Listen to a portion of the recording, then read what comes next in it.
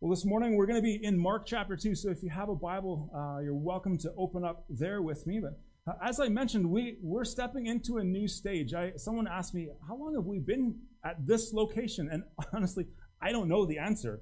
It's longer than I've been here. It's longer than the pastor before me has been here as well, right? Like, I think we're 3 pastors.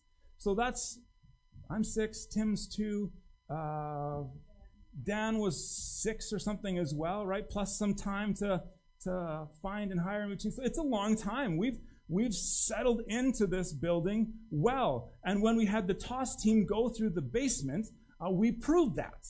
We've been here a long time. Stuff has been stacked up. And so we're moving into a new era in the history of Trinity Bible Church. And there are a lot of emotions that come with that. There's a lot of kind of wonder. There's a lot of uncertainty. There's a lot of thoughts. There's a lot of questions. And there is some comfort and certainty when you know that, hey, on Sunday morning, we're going to show up at 1717 Bow Valley Trail, and you can kind of know what to expect here, right? And I know that, again, I've been here about 6 years, and I know pretty much what to expect whenever I walk into the building. Whether that's during the week to head into the office or Sunday morning, there's always something that needs to be shuttled around, but basically I know what's going to happen, and I know it's going to be okay. But now that we're heading into a space that's different, and we're heading into a time or even an era of our church that looks different, there's some questions. How's it going to work? I was talking with someone this morning, I said, so many times the plans work well in my head, but then when we step into those plans, there's all kinds of unforeseen things that we couldn't have planned for and weren't ready for, and how is it going to work?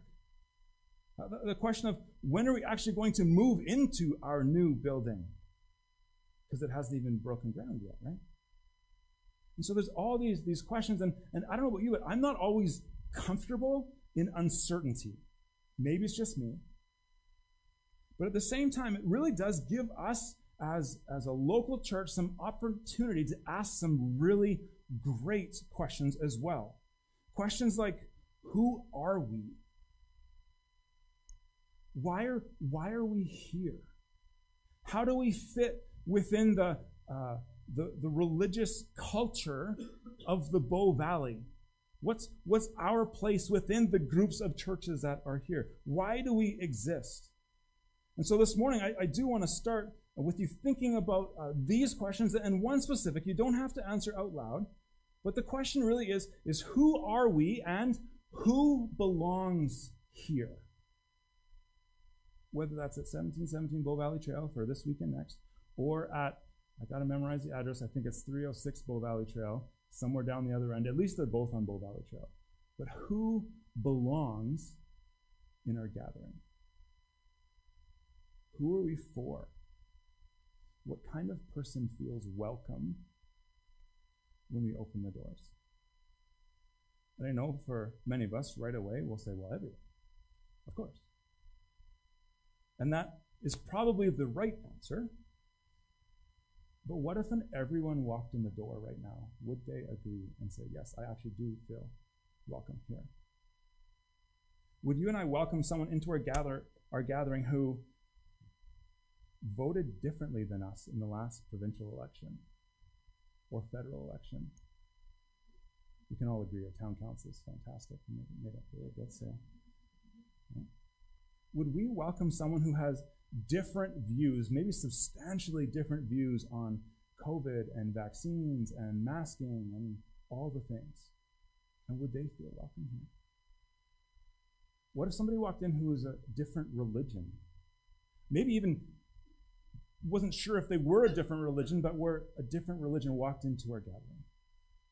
What if someone who's not sure what they believed? Maybe they don't believe anything, but for some reason, they got the address wrong, and instead of going for breakfast next door, they walked in here for coffee. Would they be welcome? Would we welcome someone who is struggling with or who confesses an addiction to drugs or alcohol or food or pornography or anger? What about someone who is hurting and lonely, financially stretched, someone who has been betrayed, someone who's been abused? It's Pride Week, so I'm going to go there. If someone walks in who's same-sex attracted, if someone walks in who feels like they were born in the wrong body, are they welcome here? We said that Trinity Bible Church exists to see people transformed into fully devoted followers of Jesus Christ. And that word transformed comes from the same root word as metamorphosis. Do you know what metamorphosis means? Is it a subtle change, like getting a haircut and a shave? No, it's a radical change, not just an adjustment. See, we want to be a church where people come face to face with Jesus, who get to know Jesus as their Lord and Savior, Master and Leader, and who have their lives radically changed, and people who flourish into the one God created them to be. We exist for people who are searching, questioning, wondering, hurting, struggling, needing, hoping, and healing, and need healing. But Jesus is the one who gave us this mission. Of course, in Mark 2:17, he said, it's not those who are well who need a doctor, but it's the ones who are struggling. It's the ones who are sick. I didn't come to call the righteous, the ones who think they have it all together, but I came to call sinners. We're in a series that will wrap up our time at this location called We Are the Church. And so again, we're in Mark chapter 2, and that's where we'll hang out with this morning and kind of get at some of these things. And when this chapter opens up, when Mark chapter 2 opens up, we find Jesus back in the city of Capernaum, which is kind of like his home base. This is kind of where he set up shop, and he went out and came back from here. When word got out around Capernaum that Jesus was home, people started to gather around. They found him, they came to him, and they just wanted to hear him. They wanted to be near him. So they found out where he was, and they came to hear him teach. And so we kind of stepped into that moment here. What maybe started as a small group, Jesus came back and had a couple of his friends with him. Maybe he was trying to grab lunch at a family he knew's house. And this really big crowd started to gather in the house. And look what it says in verse 2. So many people gathered together that there was no more room in the house, not even in the doorway. It says Jesus was preaching the word to them. He was giving them his message of hope. And then we read this in verse 3. Some men came to bringing to him a paralytic. And the man was carried by 4 of them. And since they were not able to bring him to Jesus because of the crowd, they removed the roof above Jesus, and after digging through it, they lowered the mat on which the paralytic was lying. Seeing their faith, Jesus told the paralytic, "Son, your sins are forgiven." This is a great story. And if I had to pick favorite stories in the New Testament, this is probably on the list. I don't know where, but it's up there. And what I want to look at this morning is the different types of people that are in this story. And as a bit of foreshadowing, those same types of people in this story are in the church, in the room today as well. Okay, so there's a number of types of people in the story who are also in the church. And as we go through these types, chances are you will see yourself. Maybe once, twice, maybe 3 times even. So first, in every church, you will find someone in need. You will. In this story, that's the paralytic who was unable to walk. He was unable to get himself to Jesus. He most likely would have been a beggar, which is great. Arnie, I appreciate that we got to sing that song this morning, that actually we were beggars and Jesus has made us royalty. So this is, it lends us right into this story here. He wouldn't have been able to work. He would have been completely dependent on other people to meet all of his needs. Just to get around, we can read here, he needed to sit on some sort of mat and have other people pick him up and walk him around. He's not named in the story, but we're going to be talking about him a fair bit, so we're going to give him a name, and we're going to give him the name Matt, because that's easy to remember. In our churches, there's always someone like Matt. Hopefully there are not Matts in here that I thought about that. I like Matt Newman, he won't be here in the first, he'll be here in the second. I have to come up with a different name. But there's always someone in need when we gather, and many of us find ourselves here this morning. And just to be completely crystal clear, there's nothing wrong with being in this group. In fact, it's It's a great thing to recognize yourself in this group because the church exists for people in need. Maybe you're experiencing grief or loss. Maybe you're battling with anxiety or depression. Maybe you're going through trials or hard times. Maybe you feel alone, abandoned, betrayed. Maybe you're not sure who you are or your purpose in life or why you're here or why this thing is happening or why this thing happened in the past. Maybe, again, you're continuing to try to fight through an addiction and you're just about to give up hope that you can ever overcome this thing. Listen, you are welcome here. And we love you. And at different times, every single one of us will find ourselves in this category. In every church, you will find someone in need. Second, in every church, you'll find someone who cares. And they're all over the place. Chances are you're sitting next to one of them, actually, if not right beside you, probably in front or behind you. And in this story, this is the 4 guys that brought Matt to Jesus. And we don't know much about these 4 guys, who they were, what their relationship with Matt was. But the point is, these 4 guys heard about Jesus, heard that he was back. Maybe they'd witnessed some of his miracles in the past or heard the stories of, well, Jesus gave sight to the blind guy here. He healed the leper here. He raised someone from the dead. I mean, Matt's just, his legs don't work. That's easy if you can raise someone from the dead. And then they saw a man in need and they picked him up and they brought him to Jesus. And instead of looking at this beggar on his mat, trying to find someone to help him meet his needs, they looked at him, and instead of wondering, what did he do to deserve this? Or instead of thinking, man, that guy must have made some bad choices in his background. I'm glad I didn't make those choices.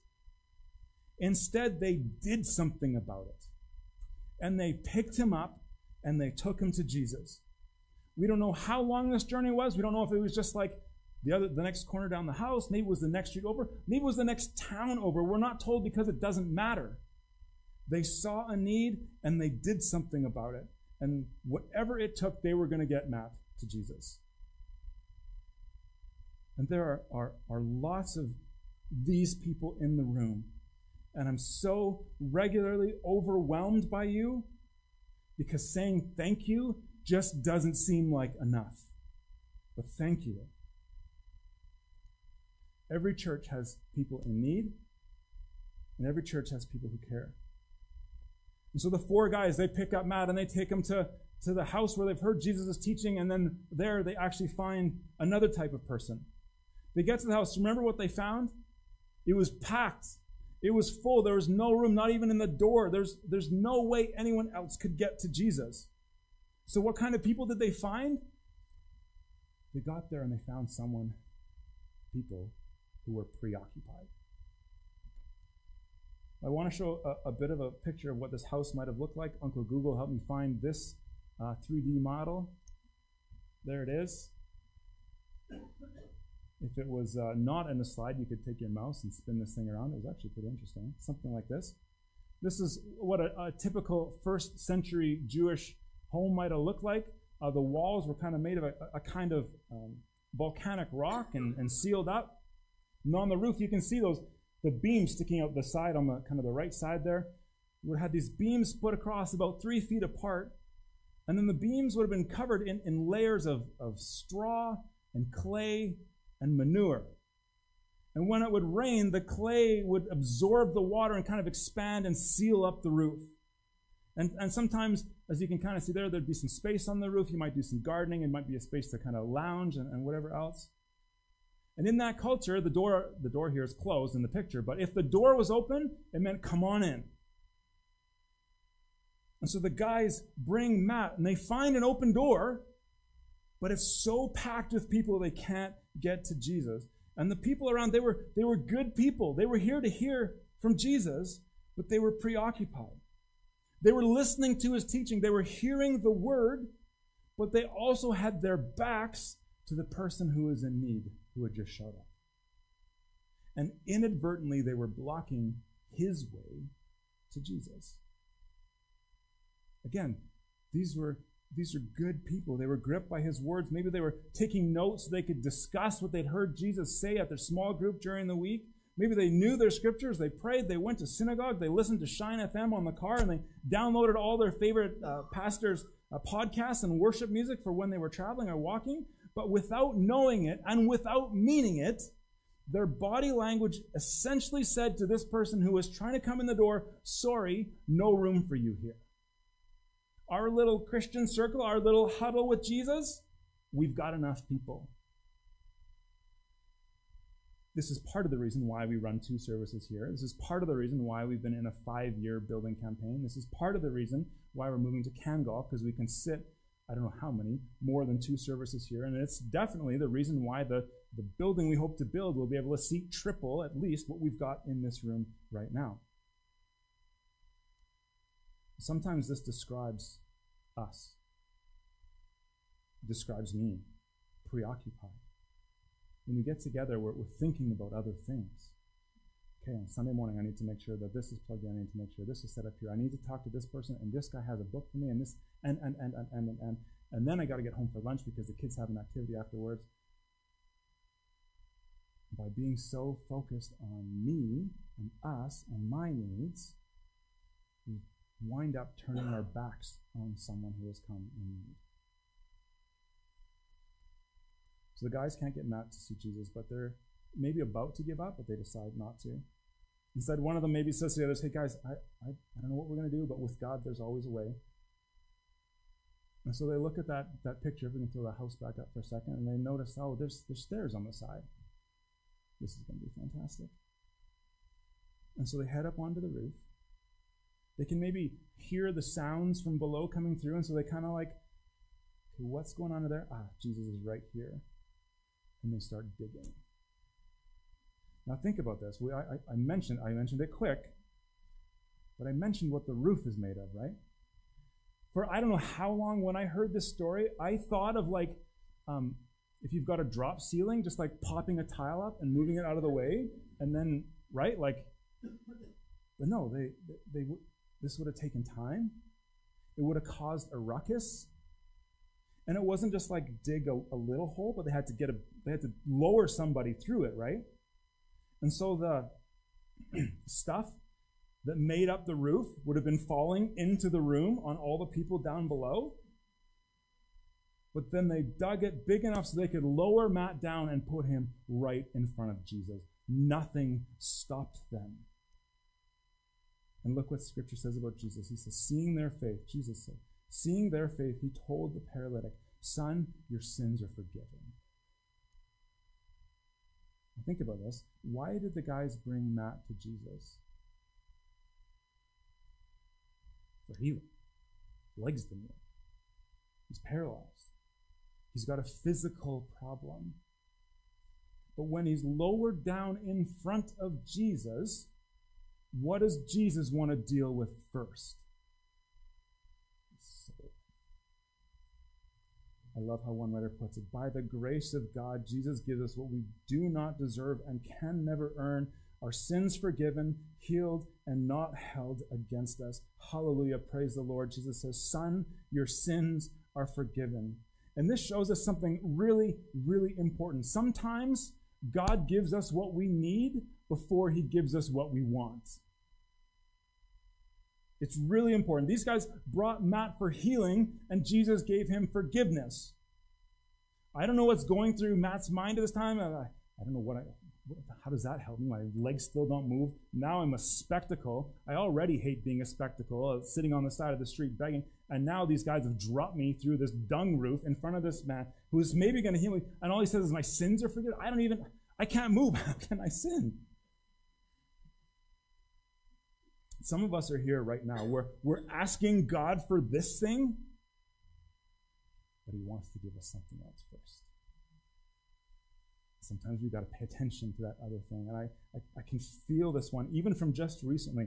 I'm kind of wrestling through all the things, back to school, the move, put the list on, right? And I'm taking them to God. I'm asking God for wisdom. I'm asking him for help in this area. I'm asking for help in this area. I'm asking for help here. And like, God, just show up, and we need all these things. But what God gave me first, I'm hoping the answers still come. What God gave me first was this word, his admonition. Hey, Slow down and be with me first. All these things you're trying to do, if your soul's not good with me, you can't handle that. Jesus said, no, spend some time with me first. He says to this man, your sins are forgiven. In every church, you see people who are in need, people who care, people who are preoccupied. You also see someone who's critical. Look how the story continues in verse 6. But some of the scribes were sitting there, questioning in their hearts, why does he speak like this? Remember, Jesus has said is, son, your sins are forgiven. Why does he speak like this? He's blaspheming. Who can forgive sins but God alone? They're at least on the right track, I guess, with their criticism, right? They're critical of Jesus. They don't like what's happening. The things Jesus is doing, it's shaking them out of their comfort zone. Hello, we're about to move. No more comfort zone with 1717 Bow Valley Trail. Jesus is challenging what they know and believe and have studied. It's change. And Jesus actually doesn't have a whole lot of time for his critics here. That's another message for another day, I guess. But the text tells us, we read that they were asking these questions in their hearts, but the text tells us Jesus knows their hearts, which is always a little scary because I also know my heart. And so why hide those things from Jesus? Let's just bring them to him, I guess. He knows what they're thinking, and he calls it out. Look at verse 9. Okay, which then is easier to say to the paralytic, son, your sins are forgiven, or to say, get up, take your mat, and walk. I love this part. It says, but so that you may know that the Son of Man has authority on earth to forgive sins. That thing sounds easy. Those sound like just words. Let me back it up with something that's pretty hard. He turns to Matt and he says, I tell you, get up, take up your mat, and go home. I love it.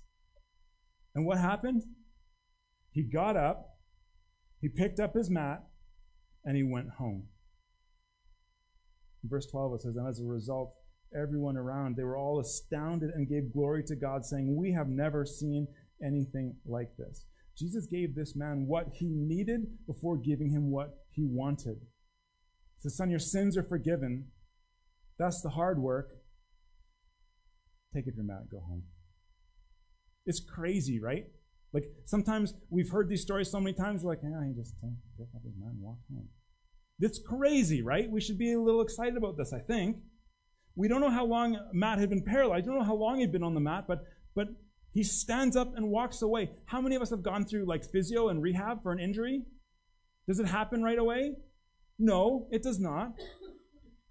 No one, the four guys didn't lower themselves to the hole to come find Matt, pick him back up, carry him off to physio or rehab. He stood up by himself, done, legs made new, and he walks out of the room. And Jesus says, don't forget the mat, take it home. But you don't need it anymore. You know what? This morning, God might be saying something like that to us as well. We often say, or I try to often say here, and our worship leaders do as well, that when we come, we want to come with an attitude of expectation and anticipation that God's actually going to speak, and God's actually maybe got a word for us or an encouragement for us this morning. And so maybe this morning, God's saying to you, hey, your sins are forgiven. Take up your mat and go home. Take that thing you feel like you need to cope with life. Like, take it away, but you don't need it anymore. Whether that's, I don't know, drugs or alcohol or food, whatever that crutch is, you don't need that anymore. The Holy Spirit's at work in you. That grudge you've been holding, just let it go. Let me deal with that, Jesus says. All it's doing is hurting and poisoning you. That shame that you keep heaping on yourself from those things that happened in your past or those habits you're still trying to break, let me take those, Jesus says. You're forgiven, you're healed, go. And go tell someone about this. Invite them, tell them what Jesus is up to in your life. Now, all these kinds of people are in every church. And we'll get that list back up on the next slide. Someone in need, someone who cares, someone who's preoccupied, someone who is critical? Which one are you? You might be a couple, you might be all of them. Which one are you this morning? Maybe you most identify with the someone in need, and I'm so glad you're here, because this is a great place to come when you're in need. Jesus has all the time in the world for people who are broken and know it. In Matthew's gospel, Jesus says, "Come to me, all of you who are weary and worn out, and you'll find rest." It's also a great place to come when you're in need, because you'll come and you'll find people who care. And if that's maybe where you land best this morning, it's amazing. Thank you. I know you're here. I know there are people here who care. I see it every single time we get together. Now, for those of you who say, yeah, this is it. This is where I land most. There's just a little bit of a caution, maybe, a little warning. Be careful about always being just this person.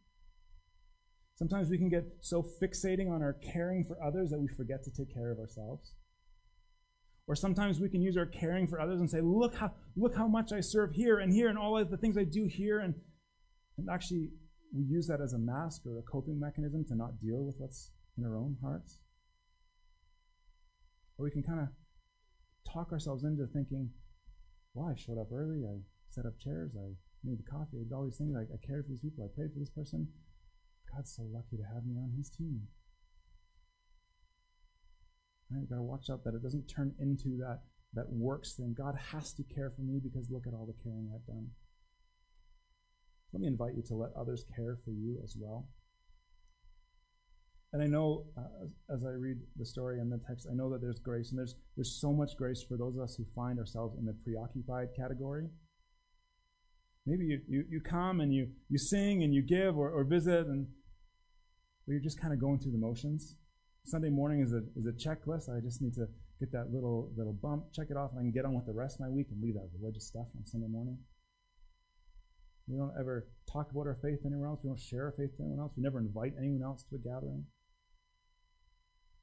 For those of us who are willing to admit that we're often in this preoccupied category, let me invite you to try a couple things that I don't do perfectly, but I've been trying to do lately. First, just pray that God would soften our heart to see the world around us the way he sees the world around us.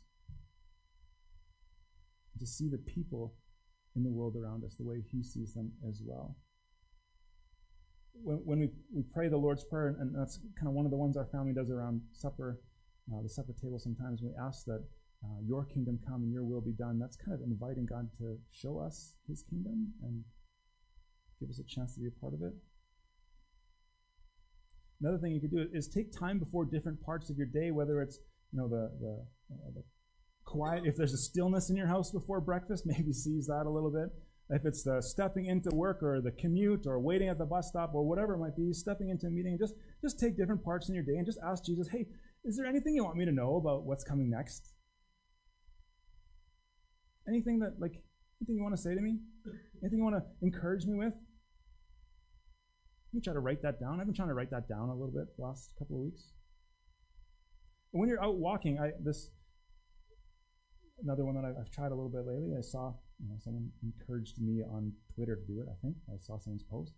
When you're out walking around and you see other people, look them in the eyes, not for too long so it's not creepy, but look at them and think, there's someone made in the image of God. There's someone else made in the image of God. There's another image bearer. There's another image bearer. It will change the way we think and act and feel. And it will remind us that they too, whoever we find, is made in the image of God, and Jesus loves them and died for them. And that will start to break down those walls of preoccupation. And if you look at this list and you think, you know what, where I land most this morning is critical, ask the Lord to soften your heart. And I've been there. I've been around people who have been there. We can pray for things like this. And then I would say, kind of try to dig into why you're critical. Why do I feel so uncomfortable with this that I need to criticize this? Maybe it's because we don't like change. This is the way we've always done it. This is the way it's always going to be. So any other way is wrong. Maybe when we dig and realize, I'm actually just really comfortable here, and I like not being surprised. I don't like uncertainty, so I'm going to criticize other things to try to get my way to stay the way it is. The one that often seems to come up for me is maybe you're actually scared of this other thing.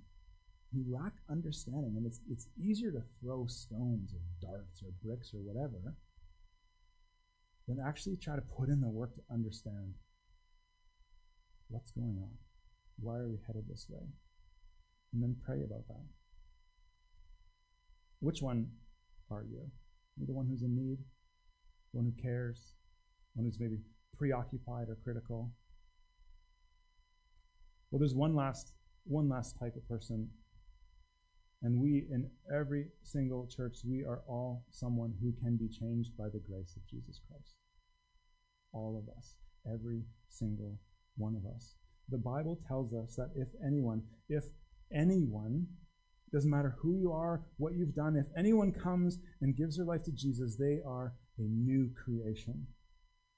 Who can be made new? This is a pop quiz. I just said it. Anyone. Anyone can be made. So then who is church for? This gets back to my first question, right? Anyone.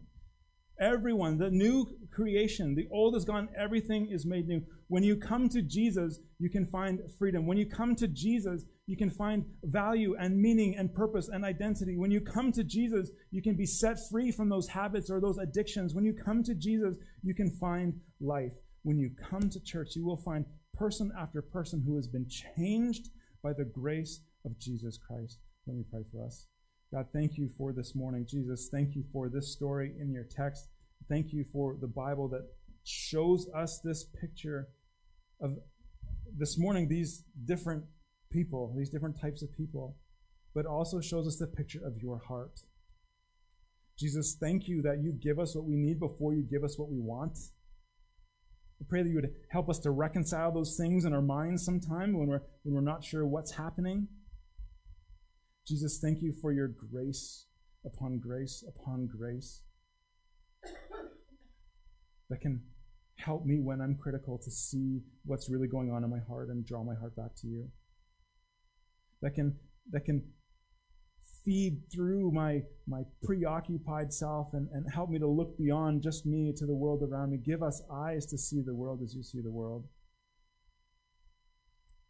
Jesus, thank you for this picture of what you did and the inspiration for us to be those who care as well. And Jesus, thank you that you came for the sick, for those who recognize that we are in need. And you gave your life so that our needs can be met. In Jesus' name we pray. Amen.